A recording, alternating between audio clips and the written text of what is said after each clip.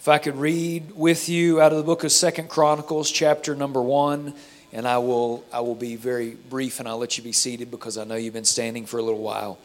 But I do feel like I have a word from the Lord today. So Solomon and all the congregation with him went up to the high place that was at Gibeon, for there was the tabernacle of the congregation of the Lord. That's where the tabernacle was. For there was the tabernacle of the congregation of God, which Moses, the servant of the Lord, had made in the wilderness. But the ark of God had David brought up from Kirjath-jearim to the place which David had prepared for it. For he had pitched a tent for it at Jerusalem. So you got to get a picture here. I want you to see this.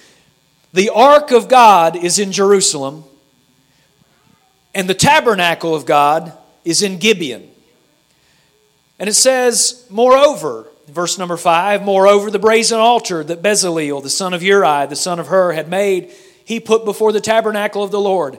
And Solomon and the congregation sought unto it. And Solomon went up thither to the brazen altar before the Lord, which was at the tabernacle of the congregation, and offered there 1,000 burnt offerings upon it. The tabernacle was in a divided fashion. The tabernacle of Moses was at Gibeon, and there's where the altar was and all the other furniture. The tabernacle of David was in Jerusalem, and that's where the Ark of the Covenant was. Solomon goes up to the altar that is at Gibeon. I want to talk to you for a little while this morning about an altar without an ark. An altar without an ark. Let's pray for a moment. Father, thank you so much for what we feel in this place. Thank you so much for everything that you have already done. I thank you, great God. You're so good to us. I pray today that you will speak to us out of your word. Anoint me to say exactly what you want said. Nothing more and nothing less. Take away all of my thoughts. Let me only speak yours. And God, speak very clearly to us today, and you'll receive all of the glory and all the honor and all of the praise. We ask it in Jesus' name. Somebody shout amen. Amen. And you can be seated. Let's give ourselves for just one moment. What a great congregation, what a great crowd there is here today. Why don't we thank the Lord for that? And give your neighbor a hand for being here. And as much as I enjoy being around the people of God, I so much more enjoy the presence of God. I love His presence. I'm glad that the Bible says where 2 or 3 are gathered together, there am I in the midst of them. I'm glad that whenever just 2 or 3 of us get together and we begin to, whatever we're doing, Brother Josh, it is unto the Lord. Whenever we gather together, whether it's a prayer meeting or if we're just sitting around fellowshipping, Brother Pat, and we begin to talk about the things of God, I am so glad that when we do that the presence of God comes down amongst us. But even more than that, when we begin to worship the Lord, when we begin to give Him praise, the fruit of our lips, when we praise Him, the Bible says that He inhabits our praises and His presence shows up amongst us. Aren't you glad for the presence of God? Thou wilt show me the path of life, David said. In thy presence there is fullness of joy, and at thy right hand there are pleasures forevermore. How many enjoy the presence of God? Amen. The Old Testament tabernacle shows us a progression to His presence. It shows us that there was the entrance into the tabernacle. There was the brazen altar where they would give sacrifice. There was the brazen laver that was filled with water. There was the holy place. And then there was the holiest of holies behind a veil where the presence of God would be manifested in the Old Testament. And only one man once a year was allowed to go behind that veil into the presence of God. But I am glad that when Jesus was crucified, the Bible says that whenever He gave up the ghost, that the veil of the temple was rent in twain from the top to the bottom, signifying that there was a way into the holiest of holies, that it was not just for one man anymore, but it was for whosoever will, let him come, and we could get into the presence of God. Hebrews says, having therefore, brethren, boldness to enter into the holiest by the blood of Jesus, by a new and living way which He has consecrated for us through the veil, that is to say, in His flesh. We can go behind that veil and enjoy the presence of God. I think we should give the Lord a great hand clap of praise, because that way is open to us into the presence of God. Well, that tabernacle was the presence, or the instructions for that tabernacle were given to Moses on Mount Sinai. That tabernacle was built in the wilderness very meticulously. Everything was put together, and every time that the people of God would move, they would pack up that tabernacle, all the furniture thereof, and they would move wherever the cloud of God led them to go. Whenever they made it to the promised land, that tabernacle was pitched in a permanent position. And that's where everyone would bring their sacrifice. That's where, on the Day of Atonement, the high priest would go behind that veil, sprinkle blood on the altar. He'd sprinkle blood on the altar, but he also sprinkled blood on the mercy seat and the Ark of the Covenant. The presence of God would meet him there. And for generations, that is how worship occurred, and that's where worship occurred. But in 1 Samuel chapter 4, there was a battle that happened between the people of God and I believe the Amalekites. And they took the Ark of the Covenant out of the tabernacle and they carried it out to battle with them. It was against the Philistines. They took it out to battle against the Philistines, and they lost the battle because they thought that the presence of God was just some kind of magic charm that would give them victory. The presence of God is not just some kind of magic charm that will give us the victory. The fact was, Brother Matt, that they were living in sin. They were living idolatrous ways. They were committing lewdness in the tabernacle. And they thought, well, we'll just take the presence of God out here with us and God will take care of our enemies. But God had another plan, and that was, if you're not going to live righteously, my presence is no weapon for you to use. Just because we call ourselves Christians, if we live sinfully, we can't just say, I'm going to use the name of the Lord and I'm going to smite my enemy. So the Ark of God was taken. It was taken to the Philistines. The Philistines kept it for a few days until they decided they couldn't handle that anymore. And they shipped it back by way of 2 cows to the land of Judah. And for decades, the Ark of the Covenant was in, I think it was the house of Obed-Edom. Is that right? Or Brother Josh is the scholar on this. He could get up and tell you the story better. And the tabernacle stayed in Gibeon. They would go to the tabernacle. They would sacrifice on the altar. They would wash in the brazen laver. They would go through all the motions, but there was no ark behind the veil. In other words, they went through the religious motions, but there was no power and presence behind what they were doing. We cannot afford to go through religious motions and not have the glory of God. I don't want to pretend, Brother Pat, that we'll just move on. I can't. We're going to have too long a service. But David understood. We can't have religious tradition and no glory of God.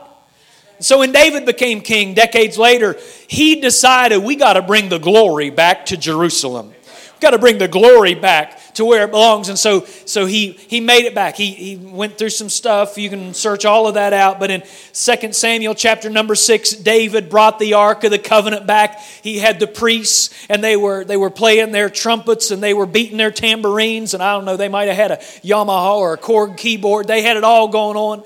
They had cymbals from Cymbal City, Brother Isaiah. They had the worship service going on, and David danced before the Lord with all of his might because he was bringing the presence of God back to where it belonged. David had bought a place, Ornan's threshing floor. He had bought a place. He pitched a tabernacle there, and he brought the ark back. And I'm telling you what, David forevermore had church.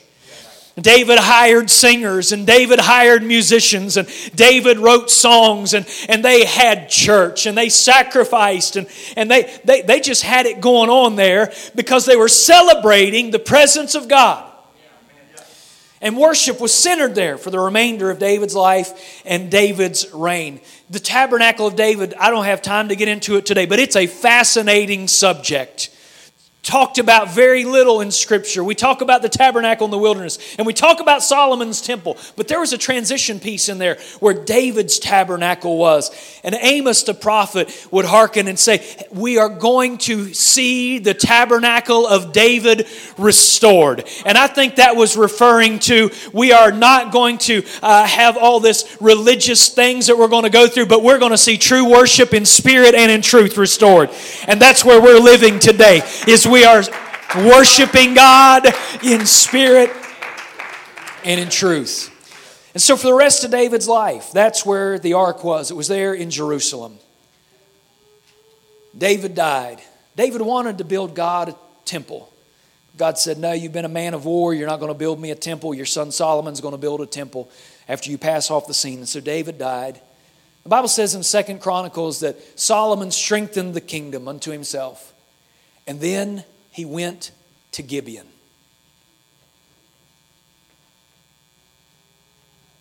And he sacrificed. Solomon made a 6-mile journey. That's how far it is from Jerusalem to Gibeon. Y'all okay? Okay? All right. He goes from Jerusalem to Gibeon. 6-mile trip. From here to Boomer.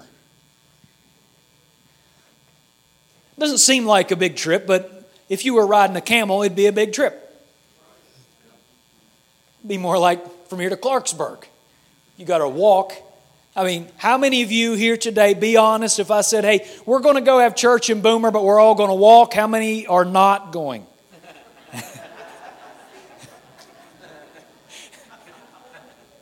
That's what Solomon said. He said, we're going to go, he said, he communed with all the congregation. He said, we're going to go up to Gibeon from Jerusalem, and we're going to go to the altar of God. And so whoever made it, after he called the crowd a little bit, there were some folks that said, I'll just wait for you to come back, preacher. He made this 6-mile trip. Solomon knew where the ark was. He knew it was in Jerusalem. And Solomon makes this 6-mile trip. He chose to go to God's altar that was some 6 miles away from the ark. And if you think you know where I'm going, you don't.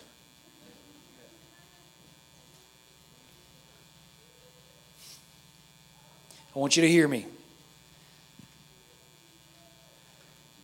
We look at the altar as the first step toward getting to His presence. It is a price that we pay, the altar. It's a place of sacrifice. It's a place of repentance. We talk about the altar a lot. But it's a place where we pay a price so that we get a payoff. We go behind the veil and we get His presence.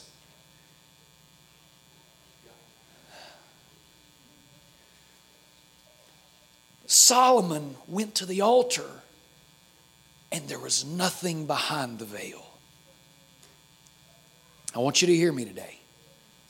Sometimes, more often than not, I think we view the altar as merely a step that we have to go through to get to His presence. Solomon sacrificed for the sake of sacrifice. He went to God's altar with no other agenda or motivation. He asked for nothing and was apparently seeking nothing. He chose the altar over the ark. He wasn't trying to get to the presence of God. He wasn't trying to get a blessing. He wasn't praising to get a feeling. He wasn't worshiping to get something. He was worshiping because God was worthy. And so my question here today, Glen Ferris Apostolic Church, I love the presence of God. I love the blessings of God. Don't take what I'm saying and interpret something that's different. But why are we always looking for what we can get out of it? Solomon went to the altar, and there was nothing beyond the altar. But he said, my God is worthy, and I'm going to offer up thousands of sacrifices on this altar just because He's God.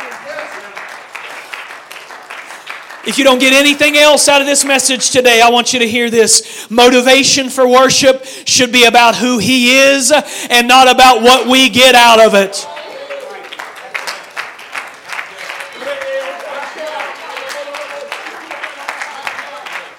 I'm not worshiping you today, God, because I want to feel you. I'm worshiping you because you're worthy.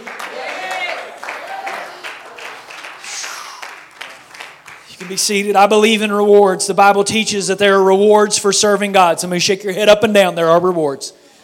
There's rewards for prayer. Jesus said, when you pray, you enter into your closet. When you shut the door, pray to your Father which is in secret, and thy Father which seeth in secret shall reward you openly. I'm glad there's a reward for prayer. 2 Chronicles 7:14. If my people pray, then I will hear. It's the greatest conditional statement in the Bible. If you pray, He said, I'm going to hear you. So there's a reward for prayer. There's a reward for fasting. He said, when you fast, anoint your head, wash your face, so that you don't look like you're fasting before men, but you're fasting unto your Father which is in secret, and thy Father which seeth in secret shall reward you openly. I'm glad there's a reward for fasting. There's a reward for giving. The Bible says that when you give your alms, or when you give, do it in secret, and your Father which sees you in secret will reward you openly. I'm glad there's a reward for giving. Malachi 3:10, bring all the tithes into the storehouse, so that there shall be meat in mine house. Prove me now herewith, saith the Lord of hosts, if I will not open unto you the windows of heaven and pour out a blessing that is too great for you to receive, you won't have room to receive it. I'm glad there's a reward to returning our tithe unto the Lord. The Bible says in 2 Corinthians 6:17 that there's a reward for separation and holiness. He says, come out from among them and be ye separate, saith the Lord, touch not the unclean thing. And when you do that, I will receive you, saith the Lord. I'll be a father unto you. I'm glad there's a reward for holiness. But when we fast, when we give, when we praise, when we live holy, and we only do it for a reward, it's not worship nor sacrifice.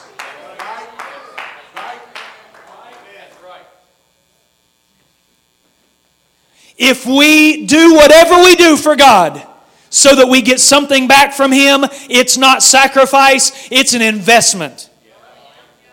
It's a transaction. I'm doing this because you're going to do something for me. I wish Glen Ferris Apostolic Church this morning would throw your hands in the air and say, God, if you never do another thing, you're worthy today. I worship you because you're worthy.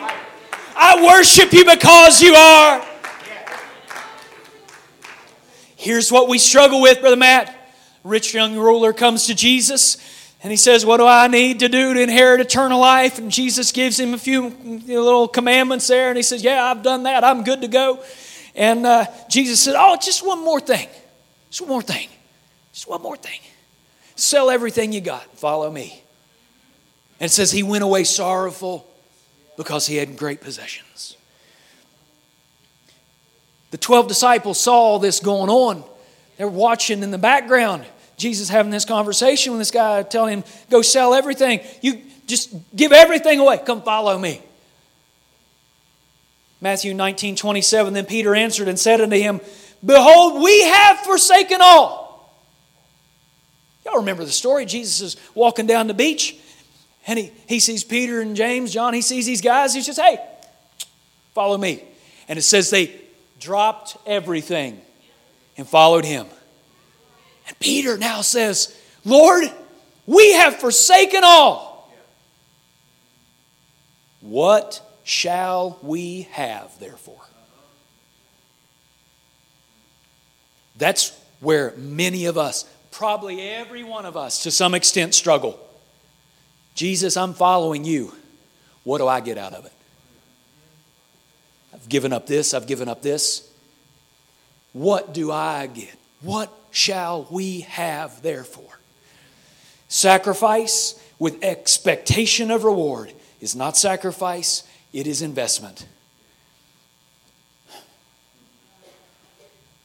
It's not worship. And I'd like to spend longer than you want to sit talking about worship. First instance of worship in the Bible, book of Genesis. Let me just read it to you here real quick. We'll shout in a minute if that's okay. God speaks to Abraham and says, take now thy son, thine only son Isaac, whom thou lovest, and get thee into the land of Moriah. Offer him there for a burnt offering upon the mountain which I will tell thee of. And Abraham rose up early in the morning, and he took his sons. He got Isaac, and they went. He took his two sons and young men with him, and took the wood for the burnt offering. He rose up, went to the place God told him about. On the third day, Abraham lifted up his eyes. He saw the place afar off. And Abraham said to the young men, y'all stay here. I and the lad will go yonder and worship. Read the whole story. God never says, Abraham, sacrifice your son and I'll make you rich. God never says, Abraham, sacrifice your son and I'll multiply you. He never says, Abraham, sacrifice your son. I'll give you a revelation like you never imagined. God said, sacrifice your son. And Abraham said, you know what? I'm going to go worship him. True worship is surrender to God with no strings attached.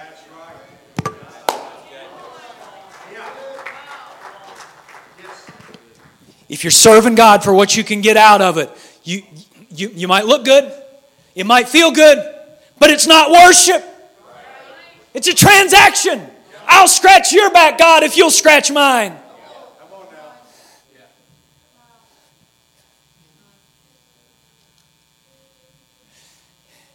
It's in the greatest stories of the Bible.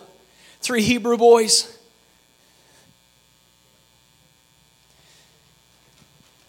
You got to, hey guys, you got to bow down when the music starts. You got to bow down to this idol image. And they said, nah, we're not going to do that. And the king says, well, who is the God that's going to deliver you out of my hands? Because if you don't bow down, I'm going to throw you in the furnace. Who's this God you're talking about? And they look back at the king and say, we're not careful to answer you concerning this matter, because if it be so, our God whom we serve is able to deliver us out of the burning fire furnace. Somebody say he's able. He's able to deliver us. He will deliver us out of your hand, O king. But if not, I'm not going to bow down to your God. Our outlook on life, our outlook on worship has to be, I'm going to serve the Lord. He's able to do anything that He chooses. If He chooses, I'll thank Him. If He chooses not, He's still worthy of all of our praise. Praise God. So here's the deal. I'm going to fast because He said to fast, not because there's a reward. I'm going to pray, not because there's a reward, but because He said to pray. I'm going to live holy because He said, be ye holy, for I am holy. I'm going to give because He said to give. And I'm going to praise because He's worthy of our praise. I wish I had a whole bag of carrots, Sister Angie. Y'all are like, he took a wild U-turn just now. No, you see that you can imagine this anyway. See that donkey out there, and somebody's put a carrot out in front of him. He's going forward to get that carrot. Get that carrot. We don't need to live a life for God where we're just chasing whatever carrot we think God is dangling in front of us. We need to throw the carrot away. We need to throw the carrot. I don't need a temporal reason to serve Him. I don't need a reward to obey Him. I'm going to serve Him because He's God. I'm going to obey Him because He's right. Psalm 100 verse number 1. Make a joyful noise unto the Lord, all ye lands. Serve the Lord with gladness. Put a big old fat smile on your face.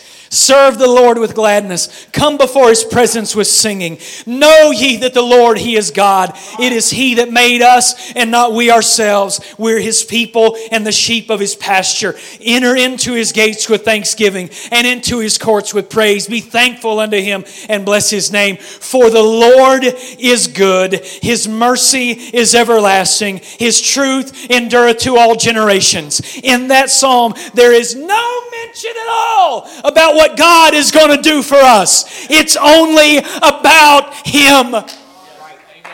It's all, I wish you'd hear me today.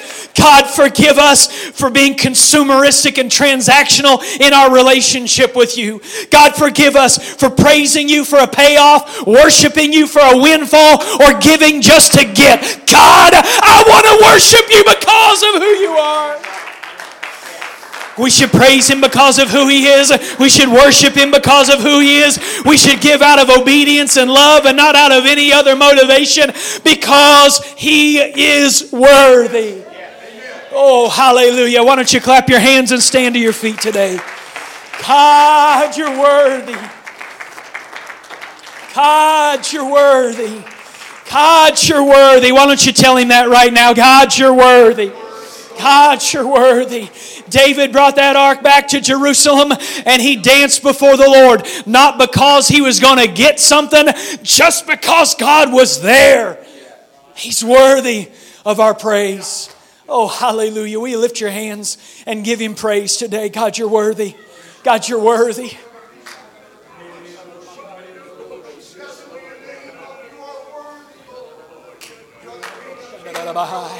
He said, I would that men would pray everywhere, lifting up holy hands. Not just on Sunday morning and Wednesday evening, not just when the preacher says to, but every place He's worthy that we would lift up our hands to Him. He's looking for somebody who will worship Him in spirit and in truth. Oh God. See, this goes against our flesh. Brother Josh, this goes against our flesh. Because our flesh is always asking, what am I going to get out of it? Brother Tex, that's not worship. That's a business transaction.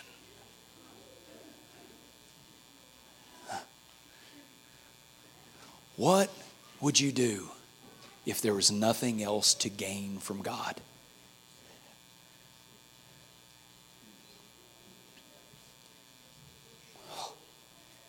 What would you do, Brother Jimmy, if there was no more healing? If there was no more joy?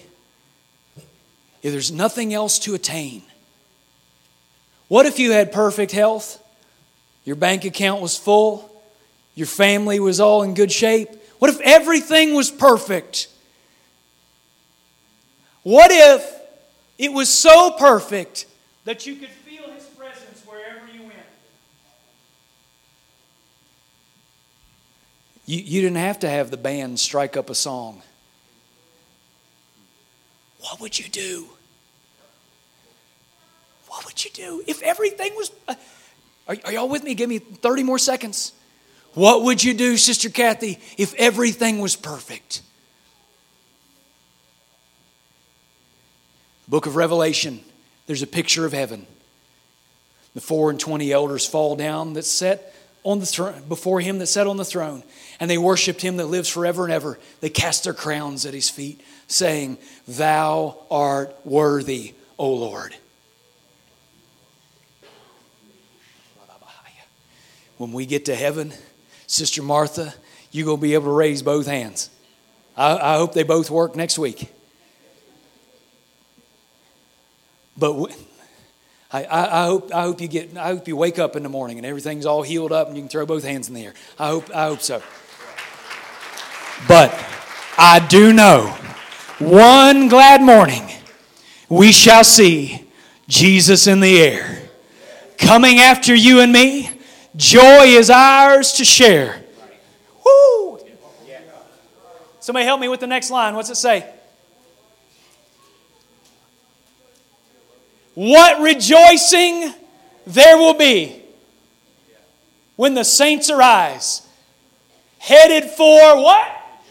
That Jubilee in the sky. See, one day there's going to be nothing more to gain. There's going to be nothing. It's going to be perfect. And on that day, we ought to act the same way we act today, which is we're going to give Him glory. We're going to give Him praise. We can have a Jubilee today because He is. Somebody shouted, He's worthy. Say it again, He's worthy. Say it again, He's worthy. Now, in no response to what He may do in the future, only because of what He's done in the past and because of who He is today, will you just begin to worship Him?